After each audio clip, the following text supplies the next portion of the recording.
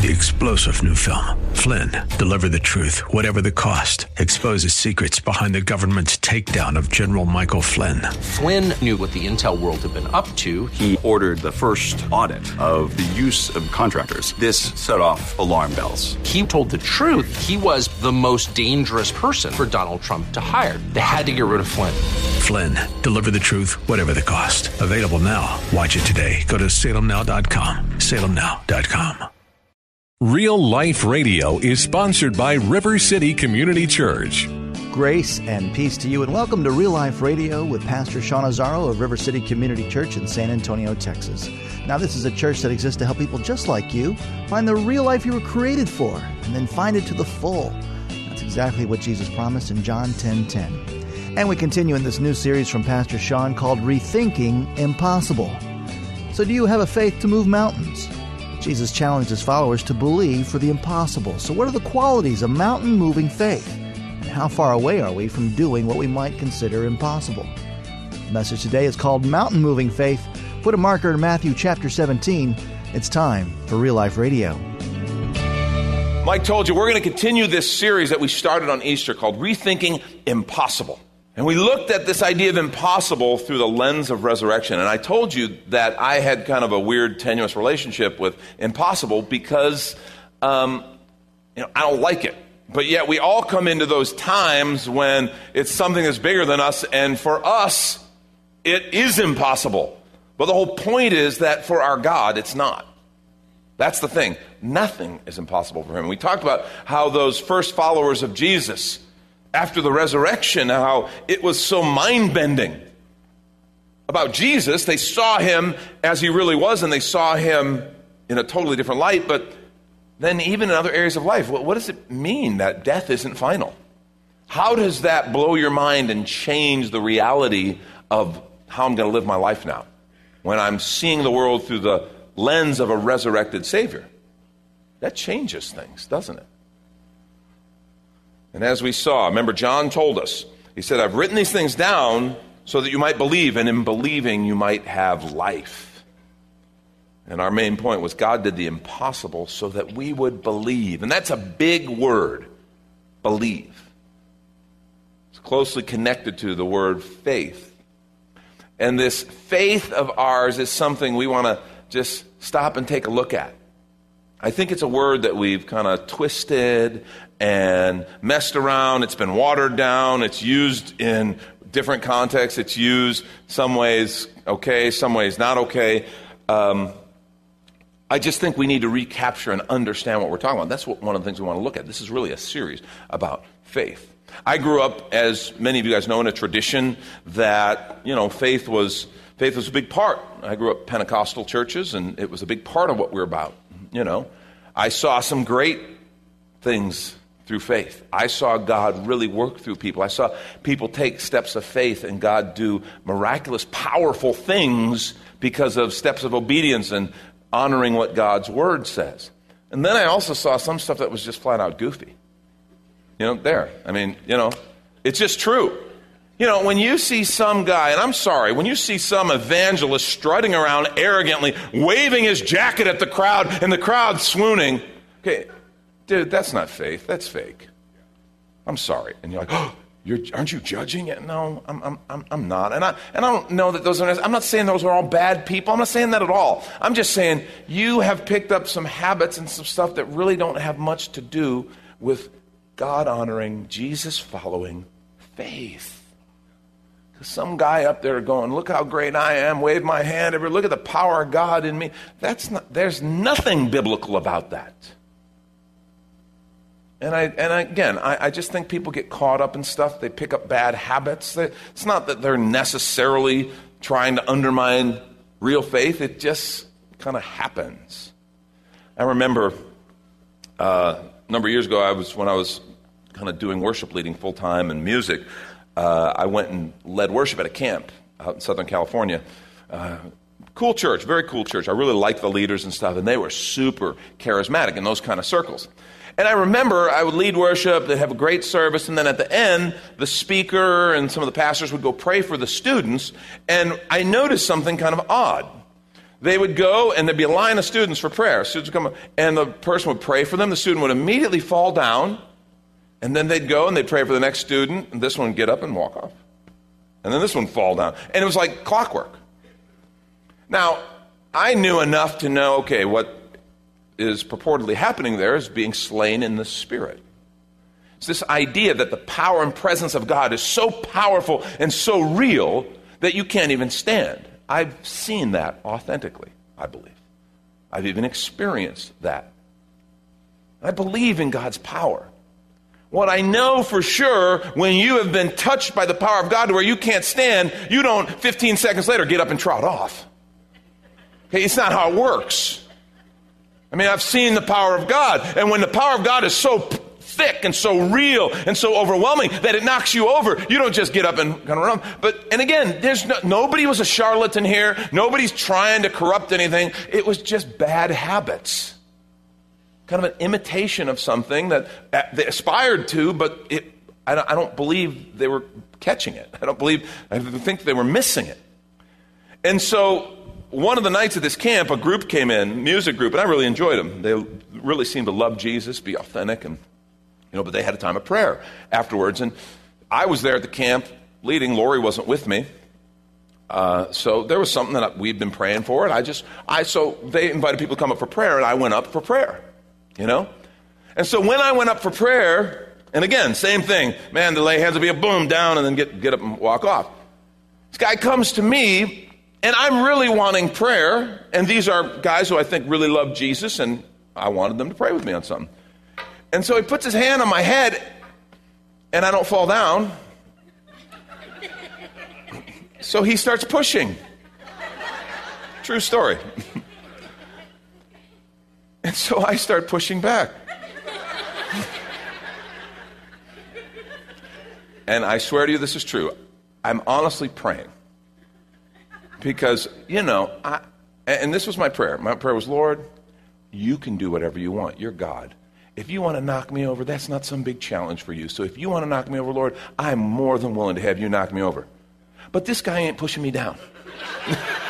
That's exactly what I prayed. It's exactly what I prayed. So I'm doing this.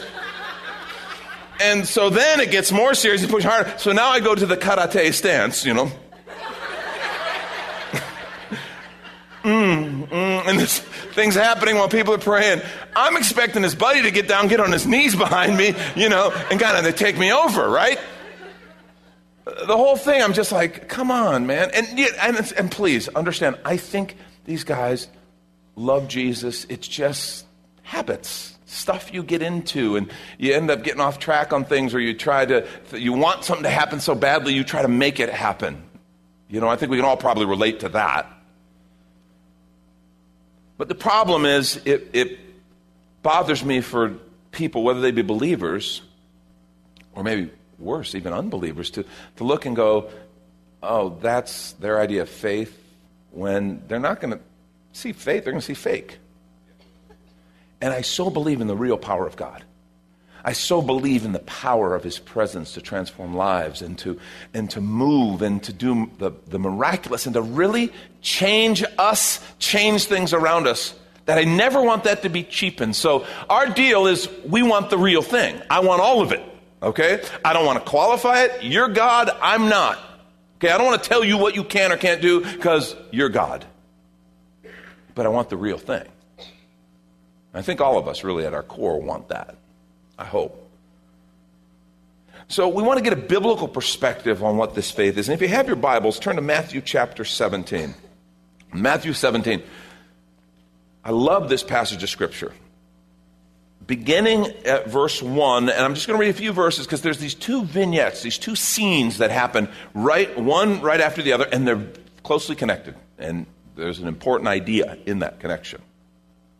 Matthew 17, beginning at verse 1, we read, 6 days later, Jesus took with him Peter and James and John, his brother, and led them up on a high mountain by themselves. And he was transfigured before them. Another translation says transformed before them. He was transfigured before them. And his face shone like the sun. And his garments became as white as light. And behold, Moses and Elijah appeared to them, talking with him.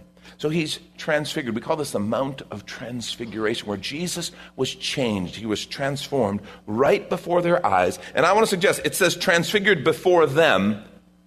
That's a clue. I think this was for their benefit.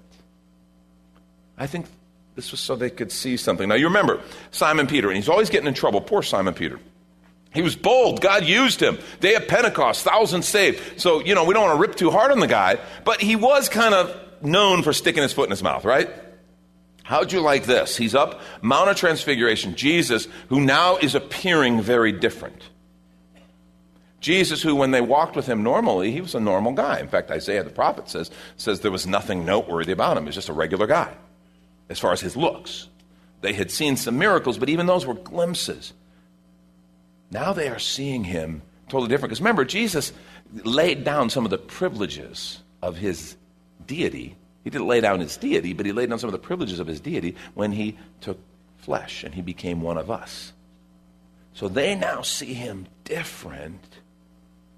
They see Elijah and Moses. Moses representing the law, Elijah representing the prophets. And Peter pipes up in that moment and says, Lord, it's good that we're here. We should build a tabernacle, one for you, one for Moses, one for Elijah. And it's like God the Father actually interrupts Peter. Don't you hate it when God does that? You ever had that happen? You're going down and something, that's such a great idea, and God interrupts you. The passage literally says that Jesus never responds. Nobody responds what Peter says. The next thing is God the Father saying, this is my beloved Son in whom I'm well pleased. Listen to him. And God was gracious enough not to say, Peter. But he did say, listen to him. And that's just good advice. And so he speaks. And then Moses and Elijah depart. Jesus returns to his normal appearance. And they get ready to leave the mountain. He says, don't tell anyone about this until I've risen from the dead. And we've seen that they don't even understand the whole concept of what's happening there. They're not tracking with him. But don't tell anyone until I've risen from the dead. They would figure out eventually what that meant. This was for their eyes.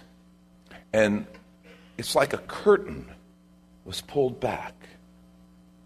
And they were able to see Jesus as he really was. They were able to see its connection to the law through Moses and the prophets, through Elijah. And they saw the glory of the Lord displayed right before their eyes. And I want to suggest, as that curtain was pulled back and all of a sudden they saw Jesus as he was in his glory, their vision changed. They had a different vision of what they were a part of, a different vision of what we are a part of. They saw it, they saw the glory, they saw the power, and it changed them. And they would one day, they would honor his word and wait till after his resurrection, but then they would tell us and they would write about this. For us to have a different vision. And that's the question for this morning. What's our vision of what we're a part of? How do we see this faith of ours? I think the culture impresses so much kind of stuff and burden on us that our faith, what we really kind of walk out and live, can become a weird hybrid of Christianity, American political thought, capitalism, and it can all just get warped into this weird kind of thing that we call our faith. And what we need is to have the curtain pulled back and go, yeah, you know what? That's what we're talking about. The glory of the Lord, the power of Jesus manifest among us. It changes us. We want to take a quick minute to remind you you're listening to Real Life Radio with Pastor Sean Azzaro of River City Community Church in this series called Rethinking Impossible, as found on the sermons page at reallife.org. And if you're looking for a new church home, here's your invitation from Pastor Sean. Do you ever look at your life and feel like you were made for something more? Jesus made a simple statement. The thief comes to steal, kill, and destroy, but I came to give you abundant life, real life. I talk to a lot of people, and many seem to feel like they're settling for a whole lot less.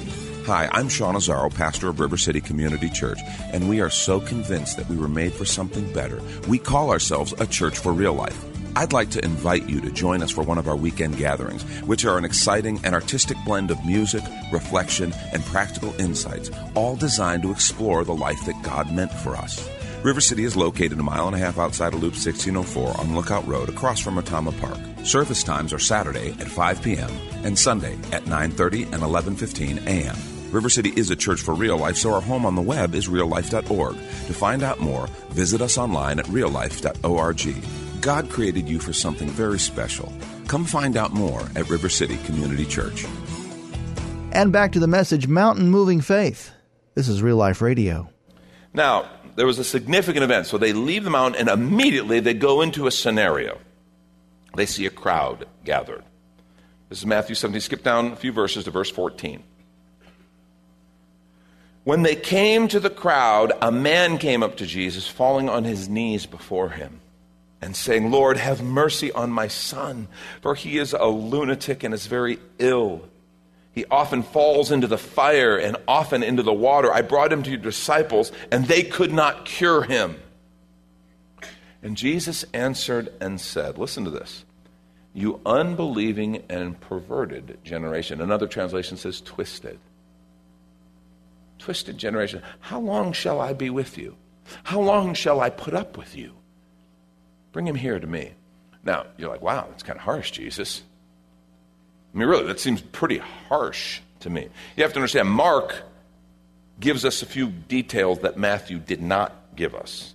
He tells us that what Jesus came into was the scribes, these religious leaders, arguing with the disciples. Okay, so here's this boy. He also gives us a detail that the father knew what the problem was. He said, there is this evil spirit that torments my son and causes these seizures and fits, throws him into the fire. So the father had put this. Matthew doesn't give us that account, but that's what had happened. And so here is this boy who is absolutely tormented, beaten. Can you imagine what he even looked like? Can you imagine the panic and the fear in his father, the desperation? And the religious leaders are arguing with the disciples, and the disciples are getting sidetracked arguing with the religious leaders. And quite frankly, Jesus is just frustrated. He's like, good Lord. Or maybe he just said, good me, I don't know. I don't know what Jesus says in that moment. What I say is good Lord, But you have to understand, he's frustrated. There is a holy and a righteous frustration. And I wonder how often God kind of feels that towards us. As we get sidetracked and get into these stupid squabbles over stuff that's meaningless, while there are real people who God loves and gave his life for. And they're struggling, they're dying, they're desperate all around us. And so he's frustrated. And so verse 18, Matthew tells us that Jesus rebuked him, the evil spirit. And the demon came out of him, and the boy was cured at once. What was that moment like for the father? What was that moment like for the boy? What was that moment like for the disciples? In verse 19, we find out. Then the disciples came to Jesus privately and said, "Why could we not drive it out?" And he said to them, "Because of the littleness of your faith. For truly I say to you, if you have faith the size of a mustard seed, you'll say to this mountain, 'Move from here to there,' and it will move. And nothing will be impossible for you." Rethinking impossible. Now, some of you might notice, that was verse 20. How many of you have a copy of Scripture or electronic or whatever that goes from verse 20 to verse 22, and 21's not there?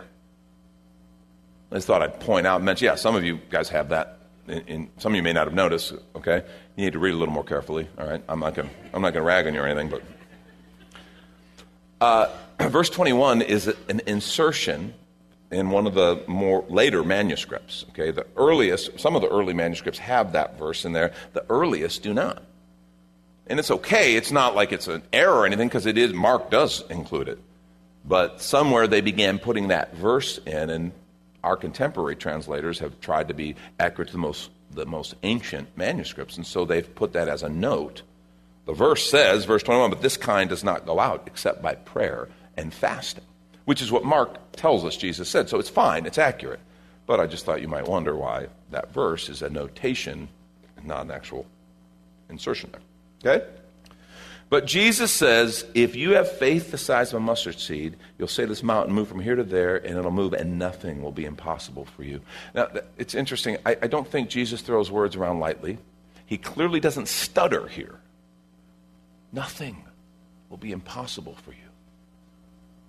And we don't even know what to do with that passage of Scripture sometimes. I think we sometimes ignore it and treat it like, well, that's Jesus is being metaphorical, and we'll understand that one day, but we don't have to do anything with that. Another thing that we do with that, I think, is we misinterpret. In fact, I think that passage of Scripture, the idea of a mustard seed of faith moving the mountain, a lot of damage has been done because of the misapplication of that passage. What it's been turned into by a lot of people is if you would have had more faith, well then. In fact, I have some very good friends who lost a child as an infant, and they were part of a church that had that kind of perspective. And this verse is one of the ones that they would use, and they told them, if you would have had more faith, your child wouldn't have died. Can you imagine that? Can you imagine being told that? And I think there's a lot of people who have interpreted that passage that way. I think it absolutely misunderstands the idea of faith. I think that is a broken and twisted interpretation of what Jesus is trying to say here. But it begins with this question of what is faith really? What really is faith? There are two ideas the Scripture talks about. There's faith and belief. And I think in many ways they're interchangeable. We're told by grace are you saved through faith. It is the gift of God. We're told that whosoever believes in him will not perish. We're told Abraham believed and it was reckoned to him as righteousness. So I think both these ideas have at their root this trust and confidence in God. That's what we're really talking about. A belief, a faith in God that is absolutely certain because of our trust in him.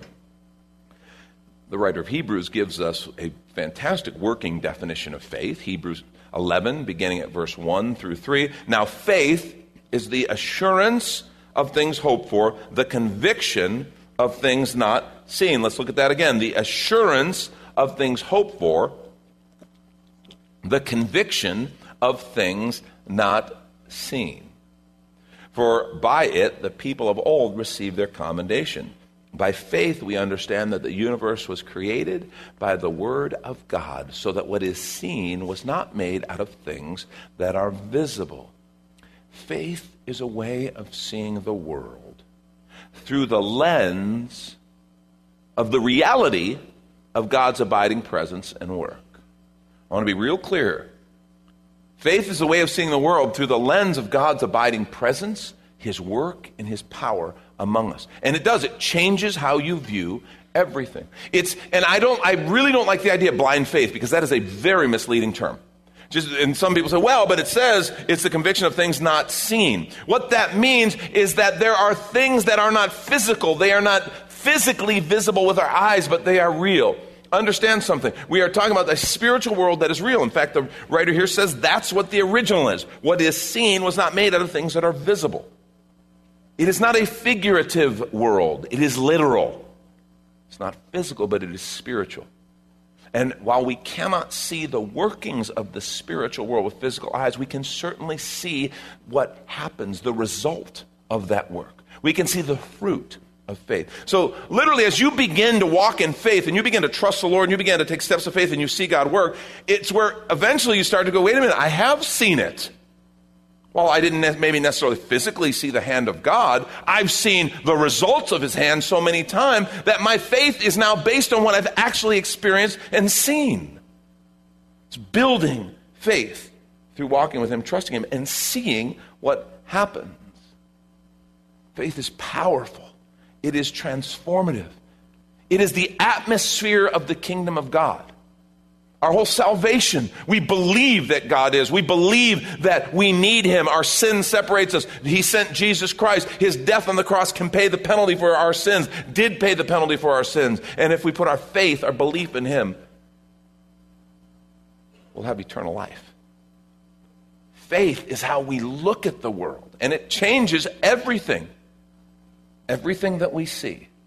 Now, note the phrase that Jesus brought in Matthew 17. Why couldn't we drive the demon out? The disciples asked him.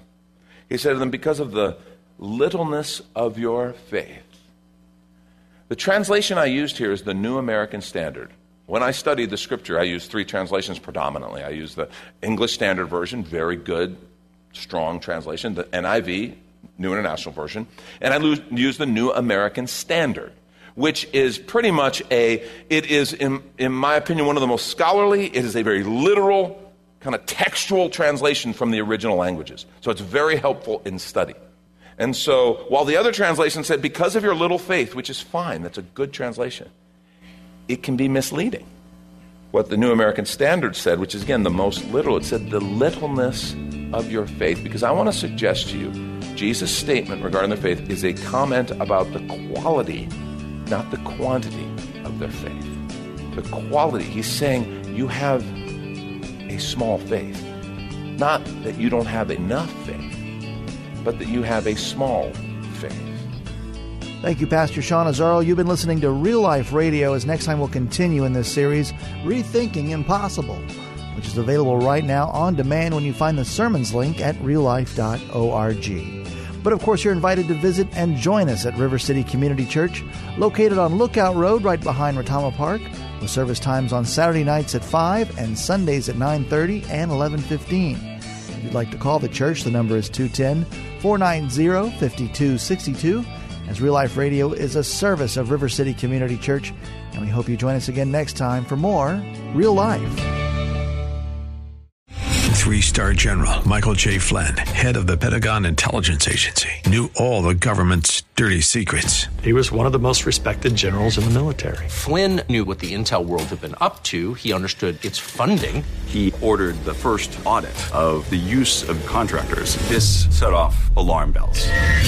The explosive new documentary, Flynn, Deliver the Truth, Whatever the Cost, uncovers the facts behind this scandal. Flynn told the truth. He was the most dangerous person for Donald Trump to hire. I find out the worst enemy that I'm going to face in my life is right here in America. They took my assessment and they wanted me to change it. And I was like, I'm not changing it. They had to get rid of Flynn. With in-depth interviews, archival footage, and never-before-seen personal records of the man behind the headlines. I just felt like I was drowning. Flynn, Deliver the Truth, Whatever the Cost. Available now. Watch it today. Go to salemnow.com. salemnow.com.